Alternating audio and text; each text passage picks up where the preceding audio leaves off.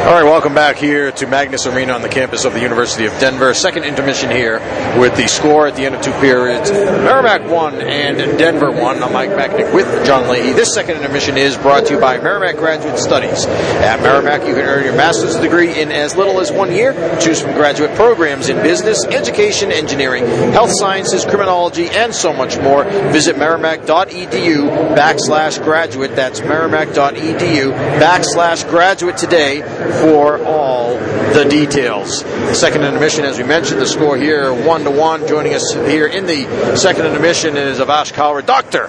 Avash Kaur from College Hockey News, the NCHC correspondent, lives here in Denver and covers the NCHC. Also sees an awful lot of the Denver Pioneers. And Avash, we were just talking near the end of that second period. It's a 1-1 game here, and I don't know how many times these days you can say legitimately there's a goaltending duel going on, but when you get both goaltenders have been just flat out robbing the best players on the other team, I think tonight this is a goaltending duel. Yeah, I totally agree with that. First of all, Mike, great to see you. Thanks for having me on.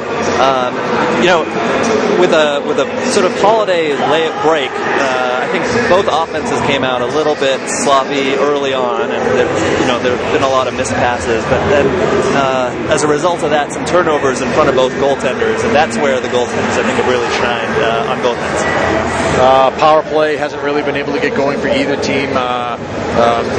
Denver, I guess, uncharacteristically taking some early penalties, able to kill those off, though. And as the game has gone along, Denver's drawn a couple of penalties in which they have not been able to take advantage either. Yeah, I'm sure Denver came into the game hoping they'd get more power play time. Obviously, Merrimack struggled on the penalty kill this year, and so I'm sure they were hoping to take advantage. The power play is the only time when Coach Montgomery for Denver puts Henrik Borgstrom and Troy Terry out at the same time, since he splits them up on other lines. And I thought, especially on the last power play, they looked good and connected on a few passes. And so I'm sort of wondering if in the third period we'll see him put them on the same line to try and get the offense going. Yeah, it's been kind of an interesting chess match as we've seen tonight. Both coaches used their timeout in that second period after icing calls and after multiple icing calls. And we saw Mark Dennehy do it early in the second, later in the second with Jim Montgomery using it. So now we enter the third period in a 1-1 game, and neither team has their timeout. That doesn't happen too often. It does not happen a lot. So it'll be interesting to see if one team is able to get a lead late, if the other team is able to appropriately set up in the offensive zone to set up a play for the extra attacker.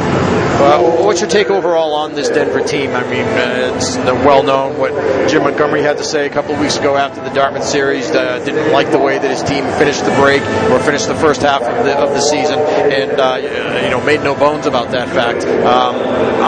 I don't think that he's going to be happy with what he's seeing through two periods so far tonight. But he did mention in our pregame with him that he does have a young team, and they are going to be prone to mistakes, and we are seeing some of that tonight. Absolutely, Mike. I wouldn't want to be in the Denver locker room right now. Montgomery is a very honest coach. He's honest with his players, and he's honest with the media too. And yeah, you're alluding to what he said after the Dartmouth game, and he essentially called out his whole team, but in particular the veterans, which is sort of a smart coaching move to try and get them going. Said that he would question the character in the locker room. Denver this year has really struggled to have the same kind of intensity that they had last year. They were the year before last. They had that Frozen Four loss, a very dramatic loss to North Dakota in the final seconds, and you just could sense that they were driven to get back to the Frozen Four and right that wrong, so to speak. This year, a little bit of a hangover, I think, from winning the national championship, but an unbelievably talented group. I think what they really need is a little bit more depth in contribution as far as scoring goes from their third and fourth lines, because that's something that they've really struggled with, whereas last year they didn't. Tell us about Borgstrom, what you've seen. I mean, he's seemed to be held in check for the most part tonight, but you can see here or there are flashes. All of a sudden he turns on the jets and makes a great move. Yeah, he's unbelievably talented offensively, and the thing that I've noticed that he's improved on just from last year is his size. I mean, he's still, I think, listed at 190 pounds, and I think last year was listed as 180, but he looks bigger and he throws his weight around a little bit more on the ice, and that's really helped his game. He has, I've seen him, in the last couple of years really just take over a game. Those kind 3-point, 4-point performances. I'm not sure if he has that in him tonight, but certainly, like you said, he's shown flashes. He's unbelievably skilled with the puck and has great vision, which has helped his line mates, especially Liam Finlay. Tanner Gillette won the Richter Award last year. Made, I thought, at least 3 just outstanding saves in that second period to keep it a 1-1 game off of 2 of Merrimack's best players, 2 off of Brett Sini, 1 off of Jay Senig, and then another one that was just a notch below that off of Michael Babcock. So, 4 pretty good chances and 4 very good saves by Tanner Gillette. Has he been having to do that? Has he been doing that this year?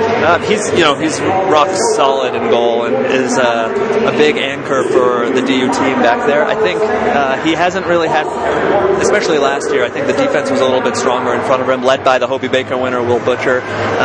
This year, with maybe a little bit younger team, prone to more mistakes, like you said, there have been a lot of turnovers in front. I mean, I thought the save he made on Hennig was incredible on the 2-on-1. He has control of the locker room.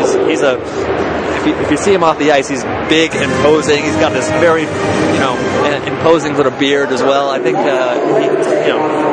he's really popular in the locker room, and I think on the ice, the team takes confidence in him back there, and it's obviously helped them throughout his career. We're talking with Avash Kaur. He is the NCHC correspondent for College Hockey News, and the score here is 1-1. We're actually in the midst of a stretch here. We're going to see 3 NCHC teams this year. It was Minnesota Duluth earlier in the season. It's Denver tonight. Tomorrow it's Colorado College. What can you tell us about the Tigers?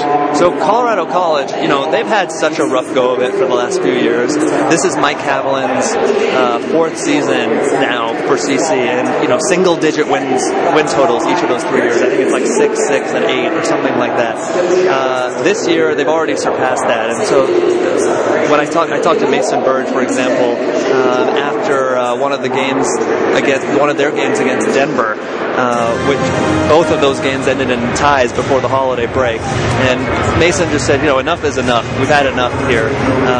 They have a lot of talent, especially on their top line with Trey Bradley and Mason Berg, and that sort of gets their team going. And then they have a really good goaltender in Alex Leclerc as well, which has helped them this year. Mike Haviland has one of the most positive attitudes that I've ever seen from a coach, and that's tough when you're going through this stretch. CC is one of the storied programs in college hockey history. They for 20 years from sort of the late 80s to mid 2000s, they were in the NCAA tournament almost every year. It was rare for them. It's rare for them to go through this period, but I think with his kind of attitude, he's helped bring them out of that, and it's really great to see a program like that recover.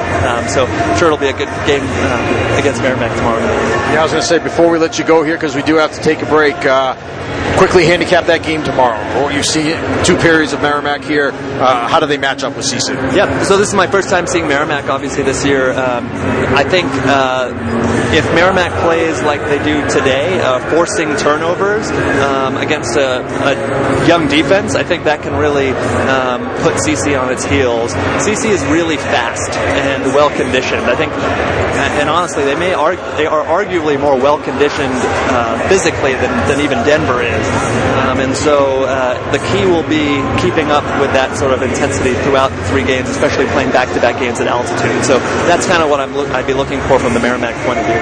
All right, good thoughts. We certainly appreciate it, Boss. Great to see you as always. Yep. We'll see you again soon. Hopefully, folks, check out his work on collegehockeynews.com. That's Avash Kalra. And again, hopefully we'll get an opportunity to talk to you again soon. Take care. Happy New Year. You too. Thank you. All right, score here is 1-1, Merrimack and Denver. At the end of the second period, we'll be back with more right after this. This is Warrior Hockey.